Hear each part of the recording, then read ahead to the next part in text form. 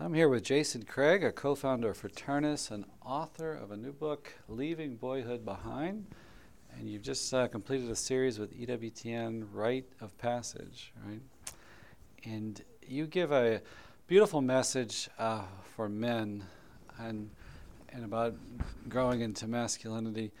First, let's start with, what's the problem out there? What do you see as the problem?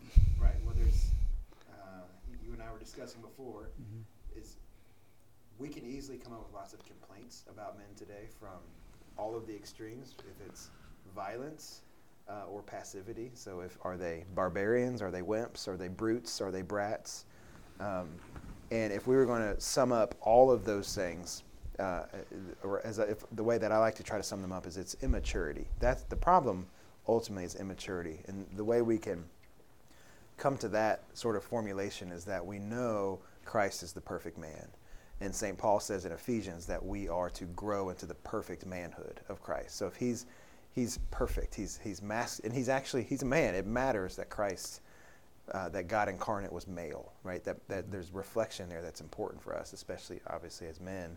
That if we're either on some of these extremes of violence or passivity or wimpiness or whatever, it's a failure of maturity, that we haven't become more Christ-like. So, and we haven't become more manly in these things. And let me ask you, why is it that it seems like women, we always say they mature quicker, they seem to... I was just watching a video. I saw a video of myself, like when I was 8th or 9th grade, talking to these girls in my class. There was like 4 of us. And I just thought, they just look so much more mature than I did. Yeah. Why is that? Well, it's interesting. The phrase rites of passage refers to all sorts of transitions that cultures use, from like death to marriage, but it sticks out in our heads when it's applied to boys becoming men, because all societies had that, and not all of them had rites of passage for girls. And the reason is that within a woman's body, well, let's back up. For both men and women, their maturity goes towards bringing forth life. So for a father, it's becoming paternal. For a woman, it's becoming maternal. So That's woman, a good definition. Yeah. So a woman, very early on in her body, in her adolescence, we don't need to go into detail, but we all know she's reminded every single month of her sort of identity and her vocation, that I will be a mother, that I am capable of bringing forth life. And then sometimes in their young years, they might even bring forth life and have a baby. And that maturity is felt in their flesh. It's inside of them. It's visible. It's visceral. And when it occurs, something else that happens is it necessarily unites them with the older the older women. Because if they start having, for example, menstruation, they can't go to the men. The men are no help. So it also naturally brings a bond between generations. So it's the logic of their body brings about maturity. Yeah. For boys, it's like a suffering you have to deal with. You How do I have deal to with deal it? with it, and it's related to your identity as a mother. Yeah. So, boys, on the other hand, they're growing in strength, but nothing naturally within them orients it towards actually caring in a paternal way. There might be a sexual drive, right? But that doesn't necessarily result for the boy understanding himself as father. So a lot of people probably know unwed teenage children, that they get pregnant, and all of a sudden the woman is now taking care of, she's being motherly, and the boy is still running around acting a fool, as they say, because what he hasn't gone through the transition. So to back to your question, is the reason boys need this more, not girls, is that it doesn't happen naturally. There's sort of something that has to be intentionally done with his relationship with his fathers and the men in the community and his sort of tribe to help bring about that maturity. And I've heard it described too, just psychologically. The boy is born, he's got this natural closeness with the mother, being fed, cared for, but he doesn't find his identity in her. He's got to find his identity in that hairy guy sitting on the sofa watching football. So he's got to transfer. He's got to make that journey. Right. And so boys and girls in their childhood, in a certain way, we call them women and children, right? We don't even distinguish.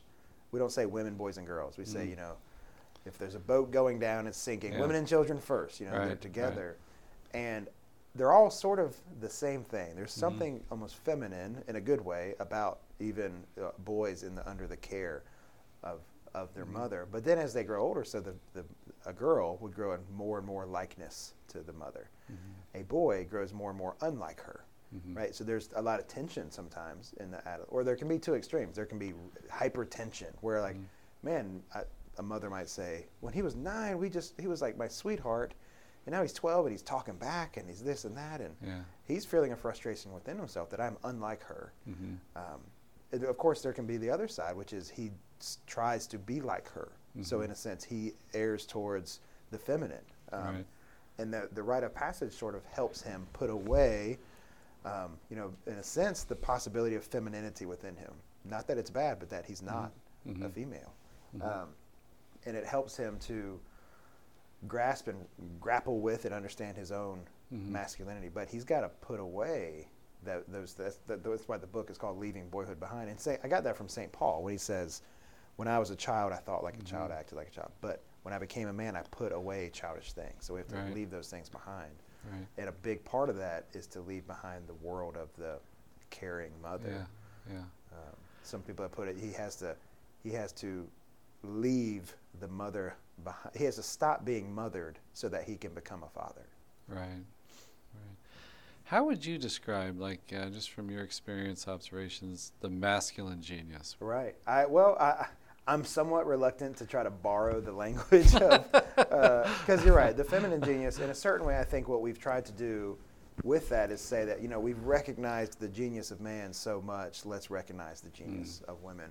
But if there's something that is distinct, because I think when we say feminine genius, hopefully we're talking about something that's not just, look, they're as good as we are, but as in a sense of, look at the unique genius that comes because of their being feminine. So, us men, I think, if there was something that is uniquely ours, that I think women have a unique. John Paul, in a reflection on Our Lady, said this: they have a unique ability to bring into wholeness a family. Sort of, the only time Jesus refers to himself in the feminine is when he says, "I wish I was like a mother hen, to gather you in," and that's something. That's a great point. Maternal about it. He doesn't refer to himself in the feminine ever, except in that moment. But for men in Christ, in the rest of Christ's life, and the reason I think that God did become man and dwell among us as a male, as a man, was that our genius is our strength.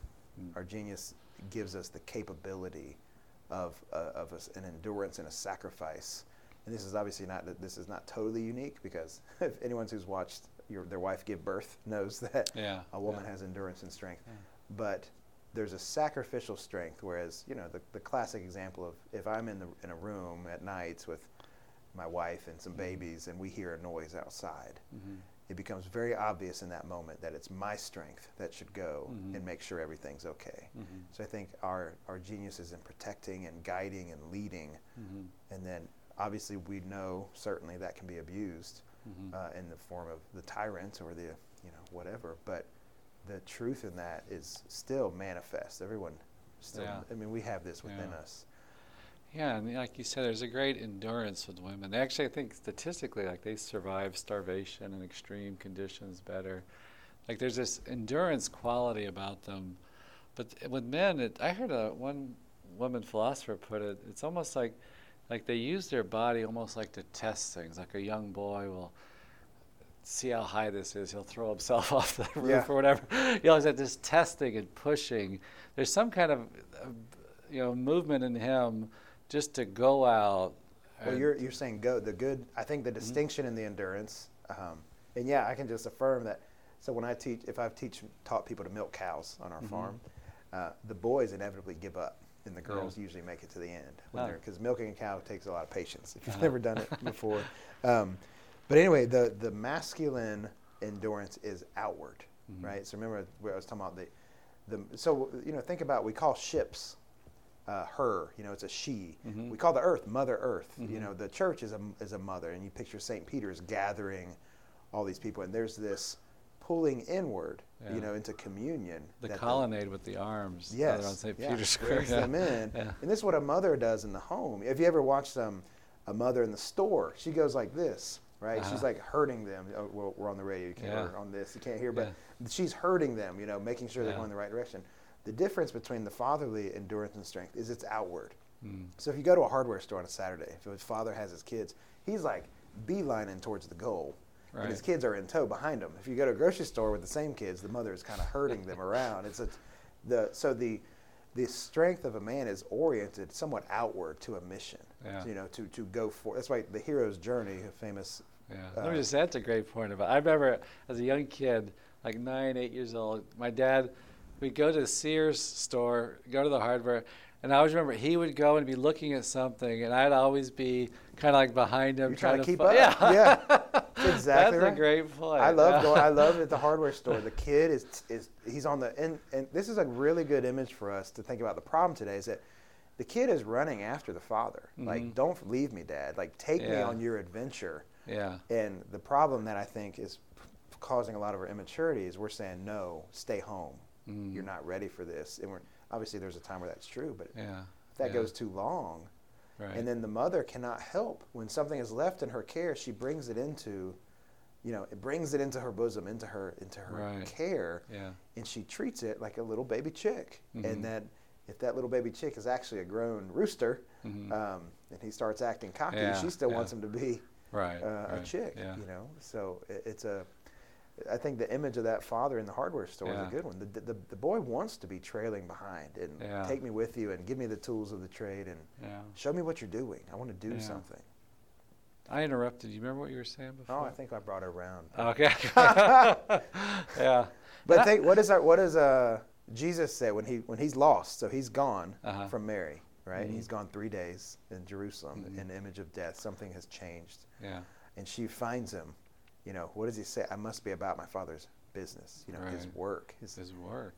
Jesus. There's this mission, and that in the book, that is St. Luke is very clear that moment is actually Jesus' rite of passage. That because in Luke he always refers to Jesus as infant Jesus or boy Jesus up to that point, and then after that occurrence is when he begins referring to him as just Jesus. So when she finds him, how could you do this? Like, come back to me.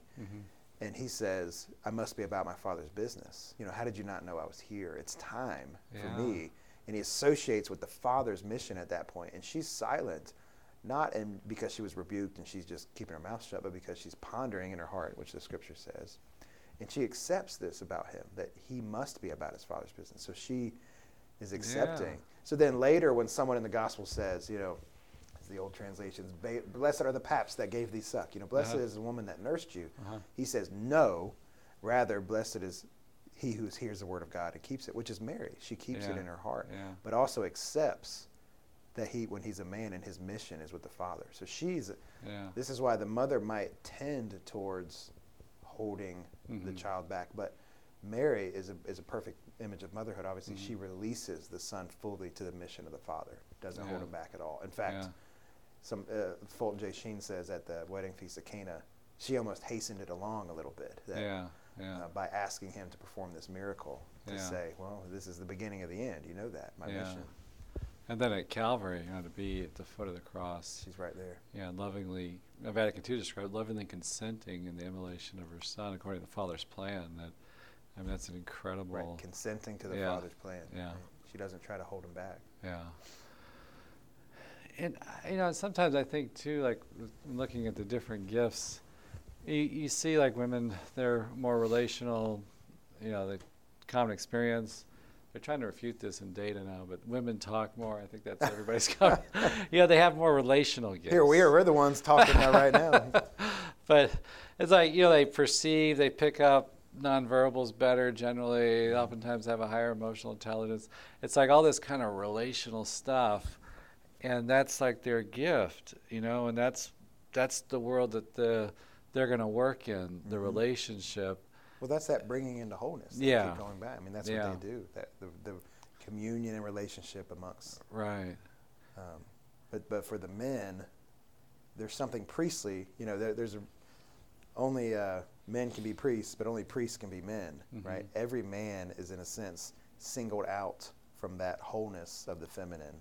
Right. He's pulled out of it. Why? To offer sacrifice. Yeah. That's like when a man leaves to go and provide for his family, he leaves the wholeness of the home, and provided it doesn't become distorted where his identity is at work, he's providing for the home. That's sacrifice in a sense. That's his, that's his mass, to go out and to offer the sacrifice of his labor, his work himself, just like Christ offered himself on the cross.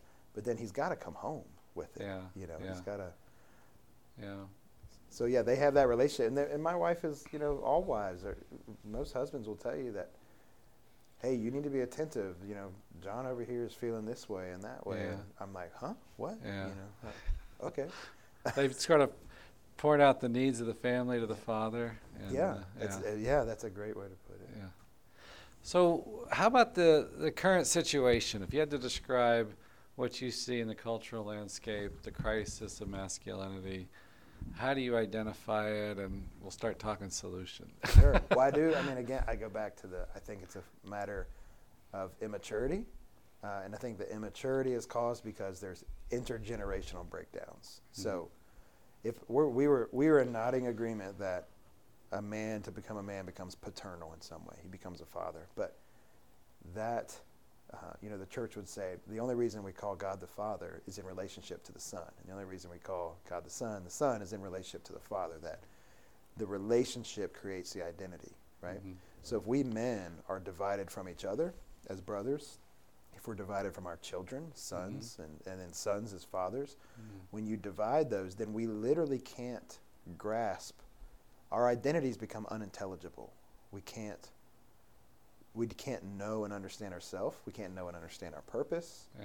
So of course we kind of cave in on ourselves. We we become narcissists and self-absorbed jerks, and because we collapse in on ourselves. When the son doesn't see his father, and the father doesn't see his son, and they're giving each other properly in love, then we turn back on ourselves.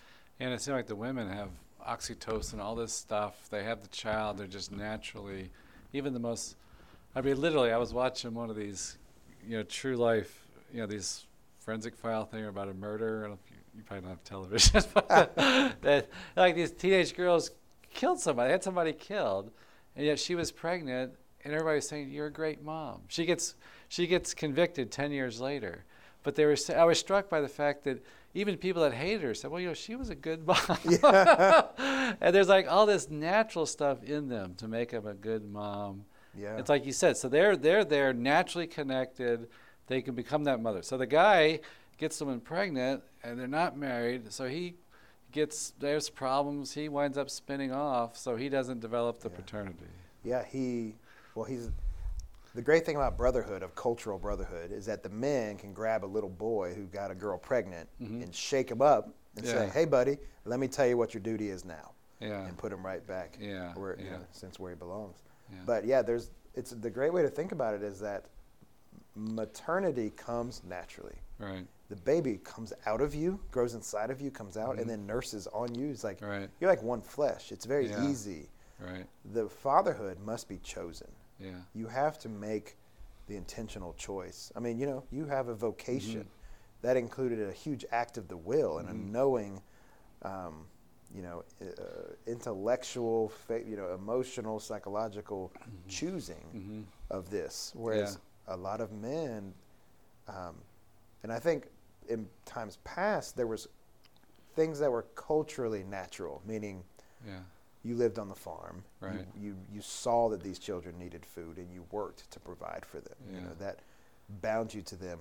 Husband means housebound. You were bound to that household. Whereas now, us men are not bound to our households, and we're even encouraged to pursue our own, desires and wants, independent of the household. And in fact, if I'm not happy anymore in the household, I'll go get a new one. So anyway, to your point about there's even the woman you're using the example of, she's a murderer, but she's a great mom. It does come naturally. It's for men have to be taught this. There's something in us. Maybe it's that outwardness, that we're so outward we wander off. We've got to be refocused back to our mission. And what have you found? I know you give like retreats on where you live. What do you see as like the essence of being effective, like forming men?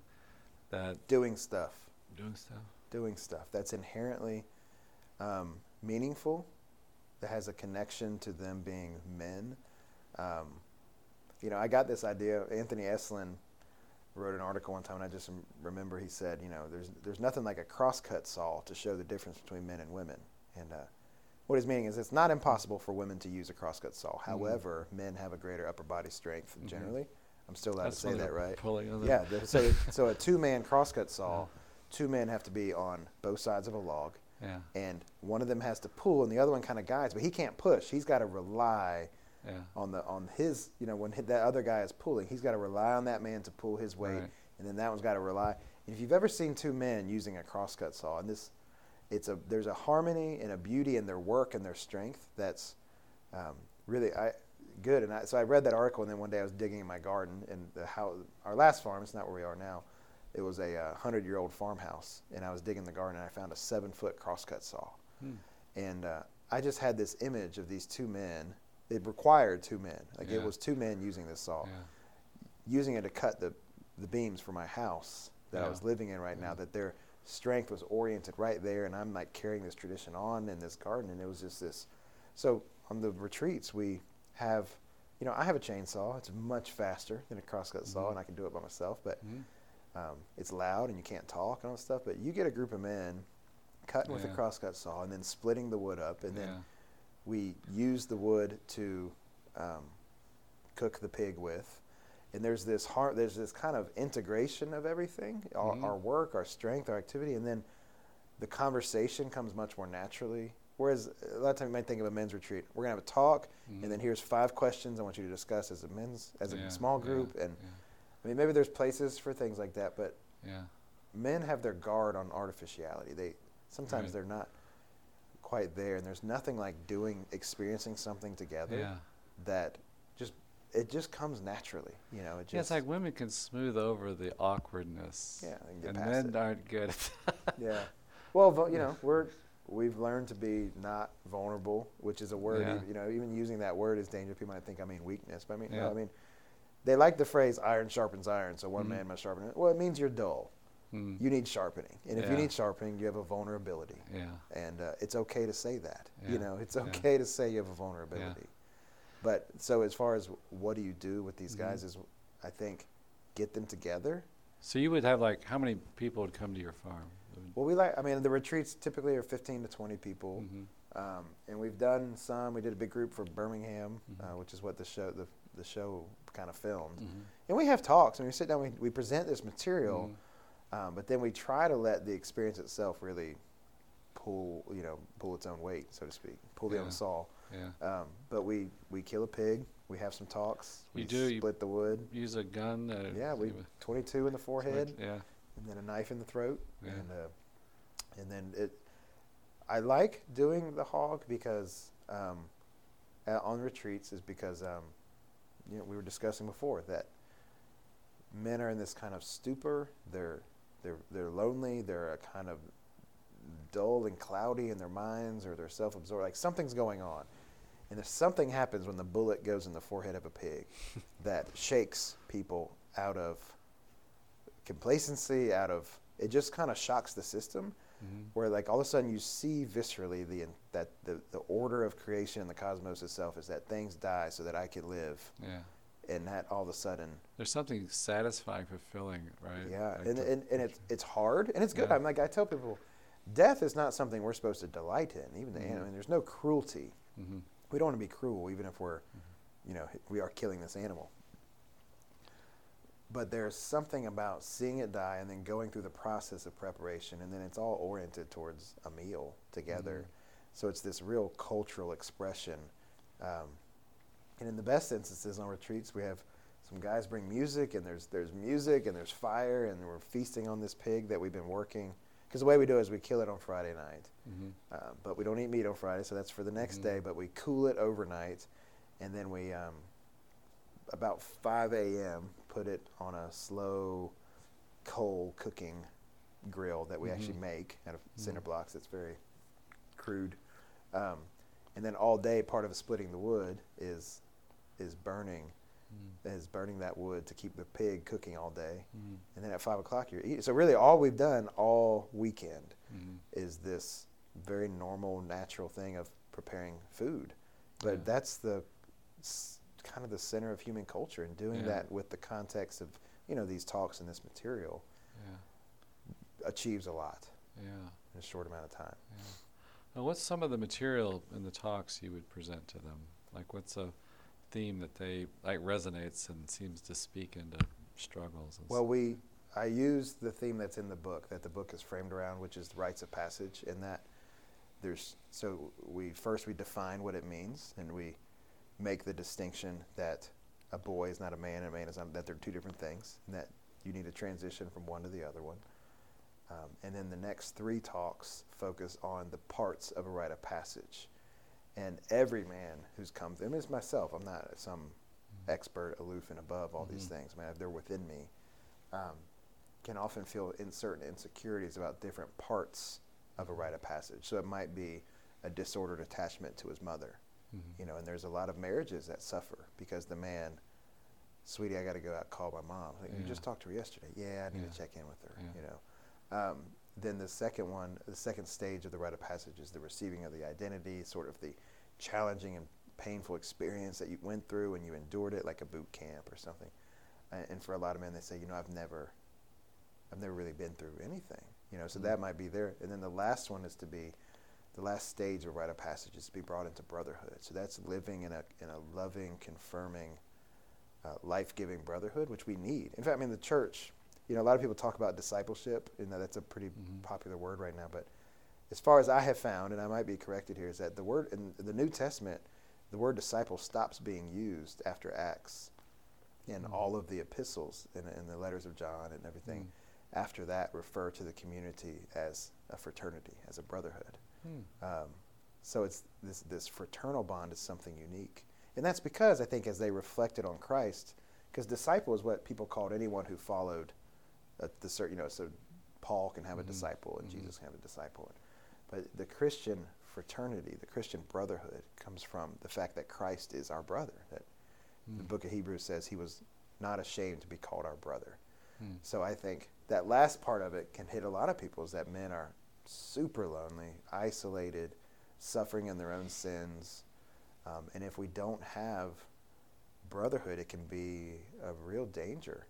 Even the men that are faithful Catholics, that because auricular confession is between them and the priest, they of course they need to confess, but they don't realize that everyone else in that line has the same sin, and you guys could, the sins of lust and pornography and those things could really be overcome. That's why things like Exodus 90, the primary reason it works is because it brings men into some sort of fraternal accountability. So anyway, the material goes through each one of those things, and we sort of examine within ourselves. And it brings up just great discussions where, it's amazing to me.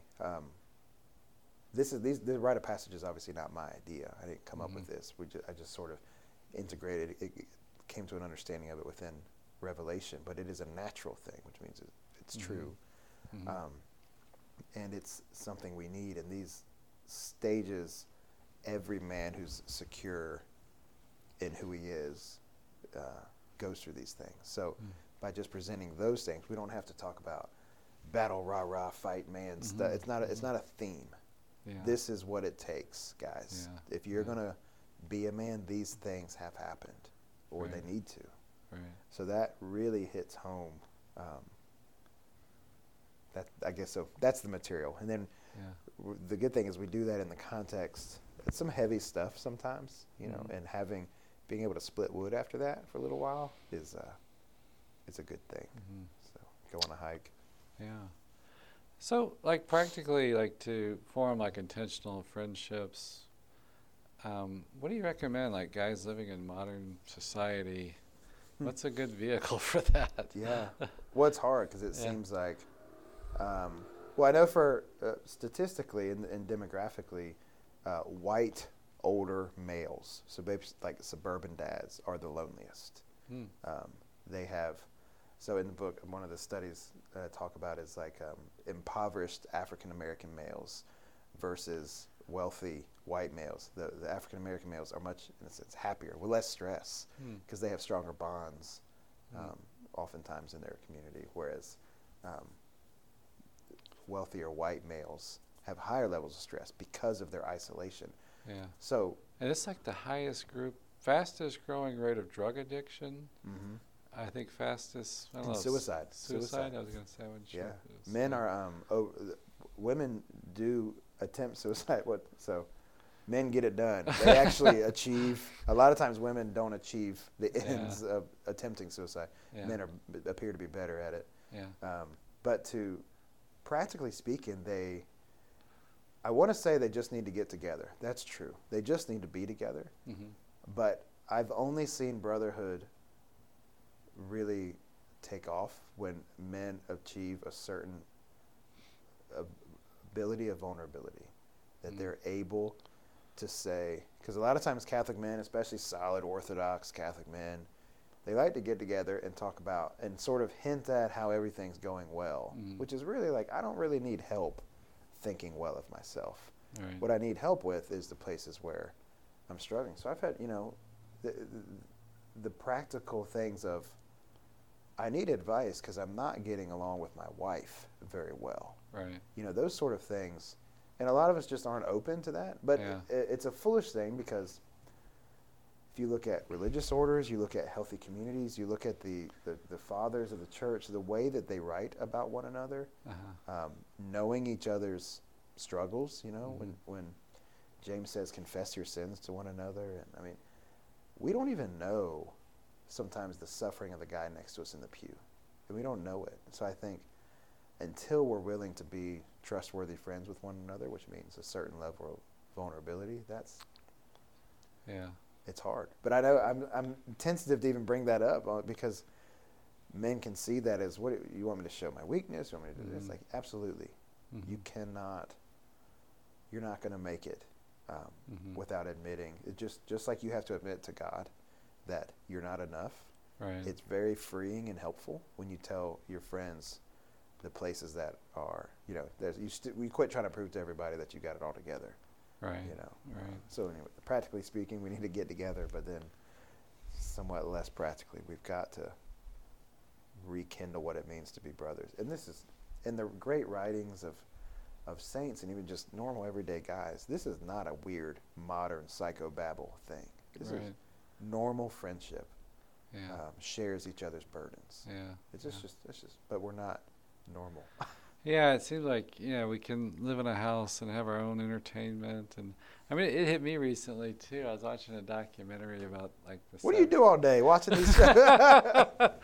This was a great documentary. They go through different decades of the culture, and they talked about they have one on television. And I grew up in the 70s and 80s, and it hit me as everybody's watching the same thing.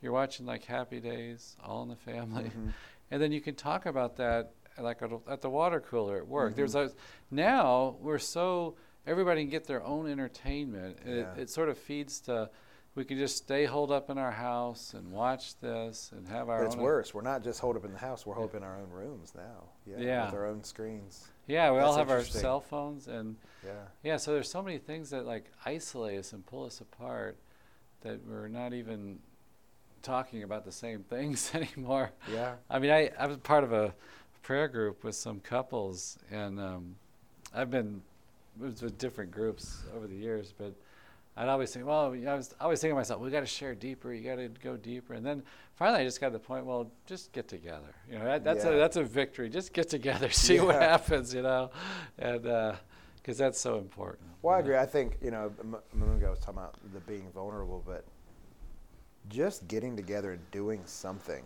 We can't, in a sense, go from being in our bedrooms with our own screens to weeping on each other's shoulders. But that trust is built. Go do something with somebody. That's what, you said, well, what's practically? It's just do something. Right now we're just doing nothing. But we're all busy. We're killing ourselves doing things. But that naturally worthwhile thing is just going to be so much more life-giving. Right. Than now, part of your own story, I mean, someone listening to this, well, that's fine, easy for you to say you came from this perfect home and Ha! perfect connection Wait to a your second, dad. But tell us a little bit about your story. No, my family is not Catholic. All right. Growing up, there was no. I've heard your story. Yeah, before, well, so. there was no church attendance. Yeah. They were divorced. I mean, there's alcohol. There's a lot of my family. There's a lot of drugs, and there's not. There's a lot of sin and error and problems. Yeah. So that's very important that people Right. know that is that. But at the same time, only by grace in the light of truth and revelation can we come to see that even in the depravity of things, we can see the glimmer of the truth. That it ought not be this way. Mm-hmm. I remember feeling that as a boy. It ought not be this way. So. So you're hungering for something more. Yeah, and I think the hunger, and I think I'm people can't see this listening, but I'm younger than you. Grew up, you said 70s and 80s. I would say 80s and 90s for me was that. And we are, we're kind of the consequences and the casualties of the sexual revolution. Yeah. And we're a broken generation. Mm-hmm. We've got a lot of ways to hide that. Mm-hmm. But when younger generations, younger families, when they come to the truth, they go at it full force because they have tasted the puddles, in the ground. They want living water. They're tired of it. So, I didn't grow up on a farm. I mean, I live on a farm. I don't want people to picture a little house on the prairie. And tell us a little bit about your background. You're up in North Carolina, and where do you live today? Back in North Carolina. So I did live. My parents were divorced, and my mother for a while. She's from North Carolina, but she was in Cincinnati. For a whole nother story. So I did live there till I was about 12. Mm-hmm. And then I went and moved with my father, which turns out, and I describe in the book, that turned out to be the time when I needed to be about my father's business. Yeah. That age, it was perfect time to move. Mm-hmm. And I think there was some intuitive wisdom from my family, like my granny and stuff, that it's. Mm-hmm. And there's some problems with me and my mother's boyfriend at the time, these, I don't quite grasp them all of them, but there's complexities to that. Yeah. That the answer was obviously he needs to go be with his dad. And your dad was a mechanic? He was a plumber. Plumber. Okay. He was a plumber, and I'm reluctant to name just one trade because he kind of just always been in some sort of construction or something. My family in general is slightly more academic. There's like doctors and engineers and even clergy, Protestant clergy. And he was like, I don't know if it was a black sheep, but he was the one that went out and just got to work, dropped out of school and got to work. But that was really good for me. I think what had happened in my life with, just divorce and things, that I had all the ingredients for trouble, but my dad put me to work, and it was a great gift to be able to learn skills and work and have sort of a culture of a kind of a southern blue collar. We talked already about it. It oriented my strength towards things. Now it wasn't. In my teenage years, it started going haywire really quickly and really hazardously. But I had the mentoring and some great.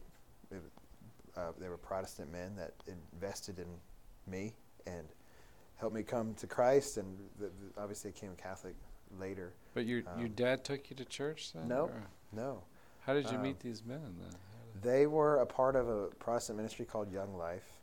And, I would say that my father, what he affirmed is like the kind of typical Southern Christ-haunted South, as Flannery O'Connor would call it, that there is this sort of like, the Bible's absolutely true. I don't really read it. Mm-hmm. And, church is good. I don't really go. And there's a man who lives next to me, and there's a little church up on the hill from where I live on my farm. It's the Church of the Brethren. It's a Protestant church in a Baptist tradition. And he calls it my church. And he hasn't been there in, I don't even know when. I mean, and it's so funny. They'll call it my church. Oh, I love my church up on the hill. And they don't go, So anyway, I think that is kind of the religion I had, was this. It's like not quite Christianity in the South. So I think a lot of people have this image that everyone's just this Bible-thumping believer, but that's just not true. I'm sure you've seen it here in Birmingham. But anyway, so these men were a ministry that basically what they do is just they train people to just go in, and their goal is to build relationships with high schoolers. And they do that by just showing up at public high schools and just going into the belly of the beast. And he came up to me and introduced himself, and I was a jerk to him, and I rejected him.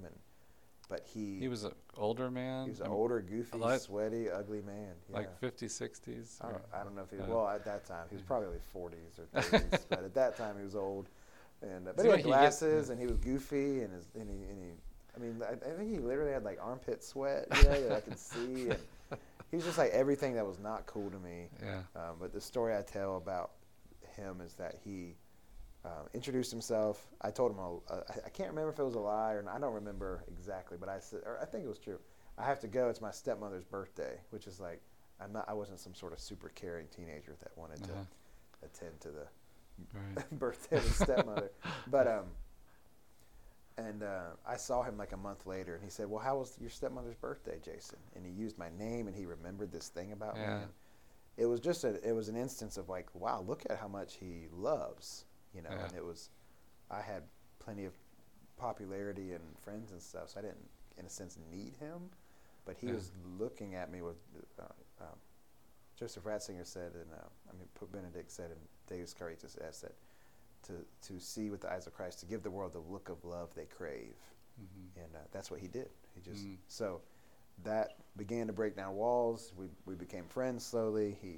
We went to some retreats together, and then very importantly, he didn't just get me to a camp and I had a big Jesus moment, which I did. But then afterwards, he met with me weekly, and just invested in me.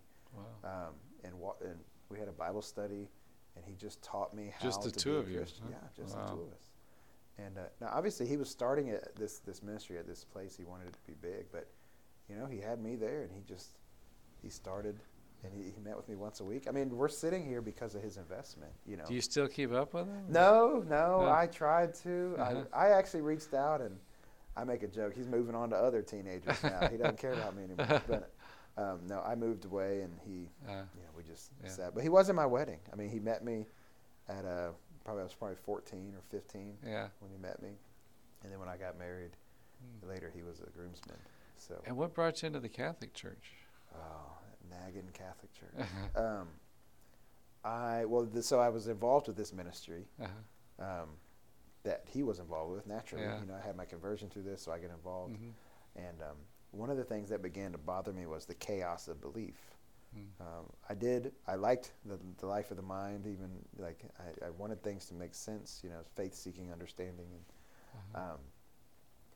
And the chaos of, we were good at reaching teenagers, talking to them, of leading them to Jesus, but like past that, it was like whether or not they needed baptism, whether you really needed to go to church, like what, everything like past that moment, we were like chaos.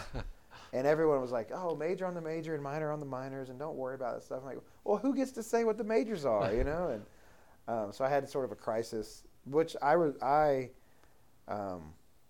solved by just being the true church myself. So wherever I was, there was the true church. And I really began to reject institutional Christianity as I thought it was. And I guess, I don't know, some sort of vagabond Christian hippie version of Christianity.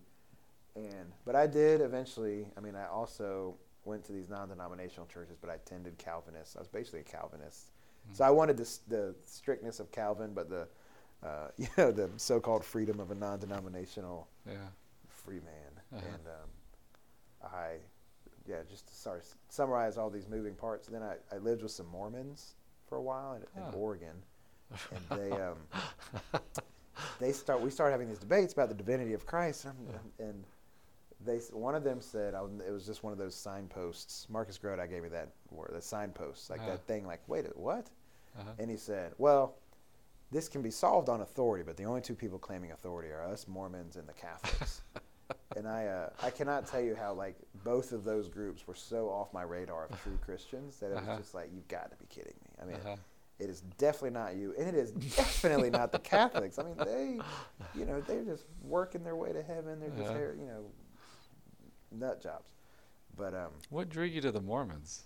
I wasn't drawn to them. I was I was assigned to a room with. I was doing an internship, and I just had 6 of the other guys on this internship happened to be Mormons because they were from Utah. Oh, okay. So it was a horticulture institute internship, okay. and it was just, Okay. I was working at a nursery, and Oh. they were all Mormons, and it came up that they were heretics. So we just started debating, but they brought up this issue of authority, and long story short, I stopped really believing in sola scriptura. It didn't make sense, and then I started thinking about this whole authority thing, and then I picked up one day. I had a Catholic. It's actually my mother. She became Catholic in this period, and she had given me a book that was sitting on my shelf. So you can thank her too. She gave me this book, and it was like a book about the communion of the saints. It wasn't even this is why the church. It was just one little kind of piece of apologetics. But I was so taken by oh gosh, they actually have, reasons for believing what they believe. And then from there, Chesterton says you can't even let the church get a foot in the door. She's coming in. So from there, I had originally read the apologetics books to sort of try to prove wrong, Right. and it didn't work out. So from there, I was not an excited convert. I was not. I didn't want the church to be the true church. I didn't want to become a Catholic because where I was at the time, they looked so dead. Like, why do I want to join that? It's just, sometimes some things are more or less the same. Sometimes. And then what led you into like a ministry with men and fathers? Well, because of the background in the youth thing, I got involved with Catholic youth ministry, and that was something. And then I eventually got a job at a parish, and I just started observing that, wow, it seems like the kids that are rock solid, their dads are rock solid, and it seems that the kids their dads are not, and especially for boys. And so just becoming aware, and then the guy, Justin Byance, who was the founder of Fraternus, he began discussing this idea of Fraternus with me, and it just really clicked that it sounds so, it's like such a duh thing, but nobody was doing it, that we need to be bringing boys together to be mentored by the men so they can kind of guide them into the way of virtue. And it's like, it seems so, of course, but it just wasn't happening anywhere. So it was basically, I became a Catholic, got involved with youth ministry, then just sort of by observation. I mean, my opinion now is that with boys, so depending on what you think the goal of youth ministry as it is today is, as a means to bring boys into mature manhood, it's not working very well. It's not a good strategy. A co-ed environment through adolescence where you kind of do childish things and then have a Jesus talk at the end. I'm not saying that's all bad. It's not all bad, and it's general, but it's not. The end is not becoming a man. You can have a study for men and watch Braveheart or whatever, but there's something missing if you don't have these rites of passage parts to it, which they don't necessarily. They don't necessarily have it. But getting involved with the youth ministry, and then in Fraternus, and then I decided to go get my master's at the AI, and then I just kind of dove deep into this man problem. And AI is? The Augustine Institute. Oh, sorry. okay. The Augustine Institute. So I lived in Denver when they were in their first building, starting the graduate school. And so that was just that, and that kind of colored my, that was basically what I pursued in my studies there, was just, what's going on with men exactly? Why?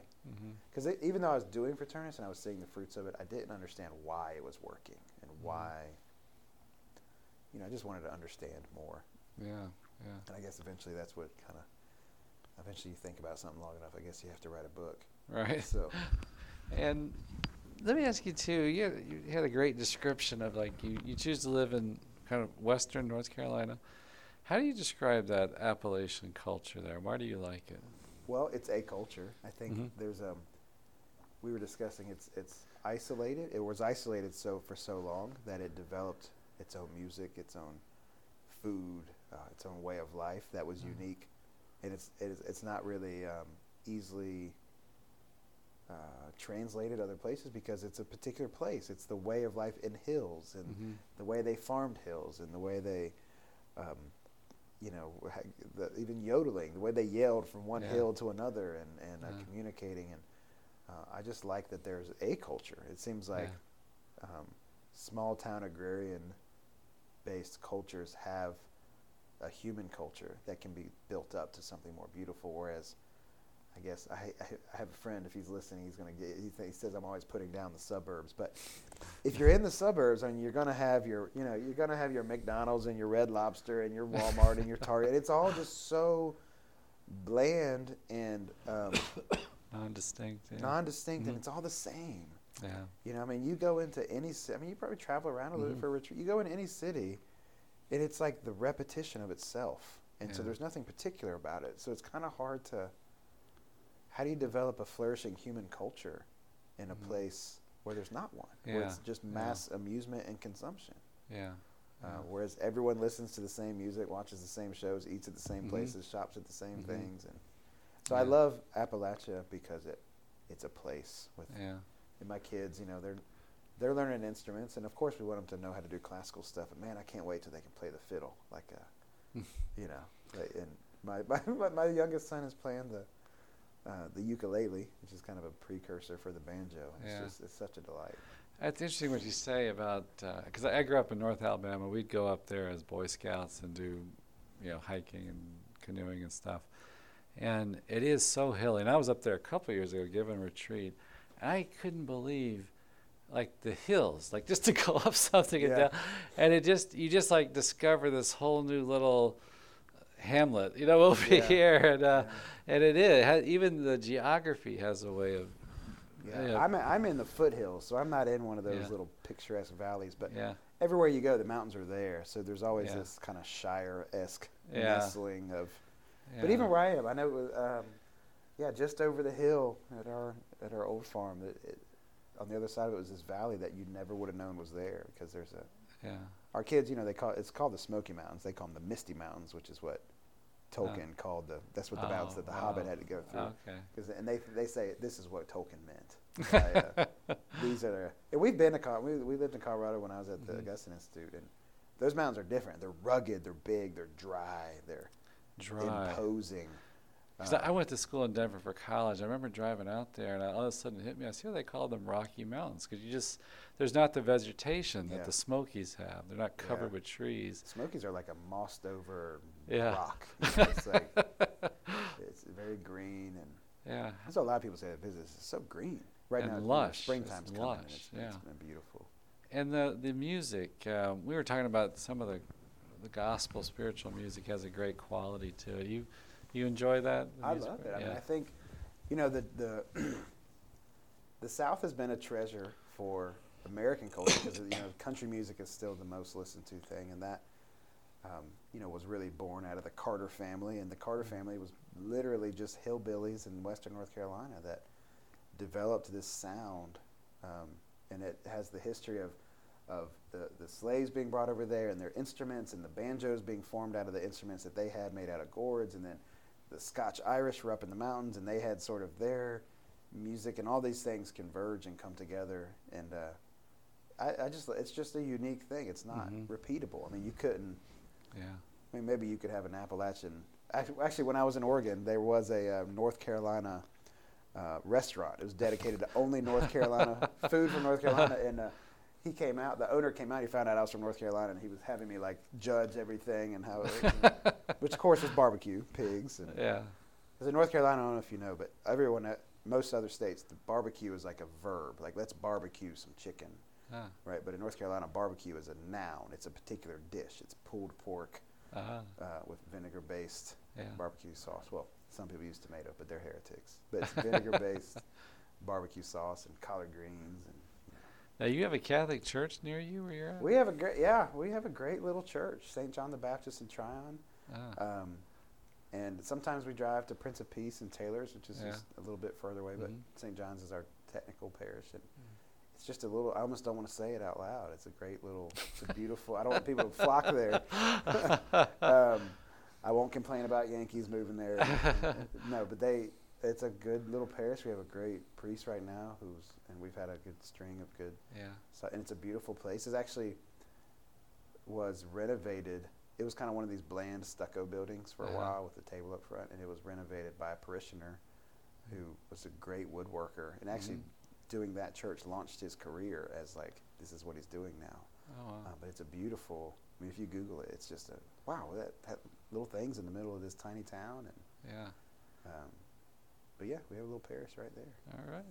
And just last question, what do you have some more plans? What's the next project for you, or just more? Well, we're still getting the, we've been doing Fraternus, but the St. Joseph's Farm, which is stjosephsfarm.com.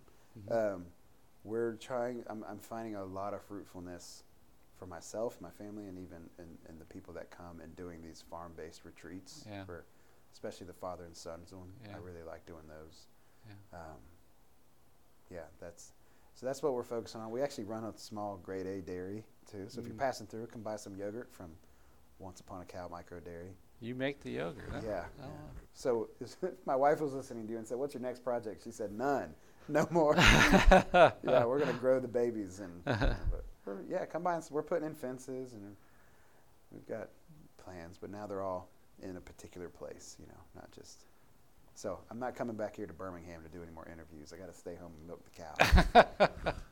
All right. Well, thank you so much for coming and doing some shows. It's been great visiting with you. Thank you.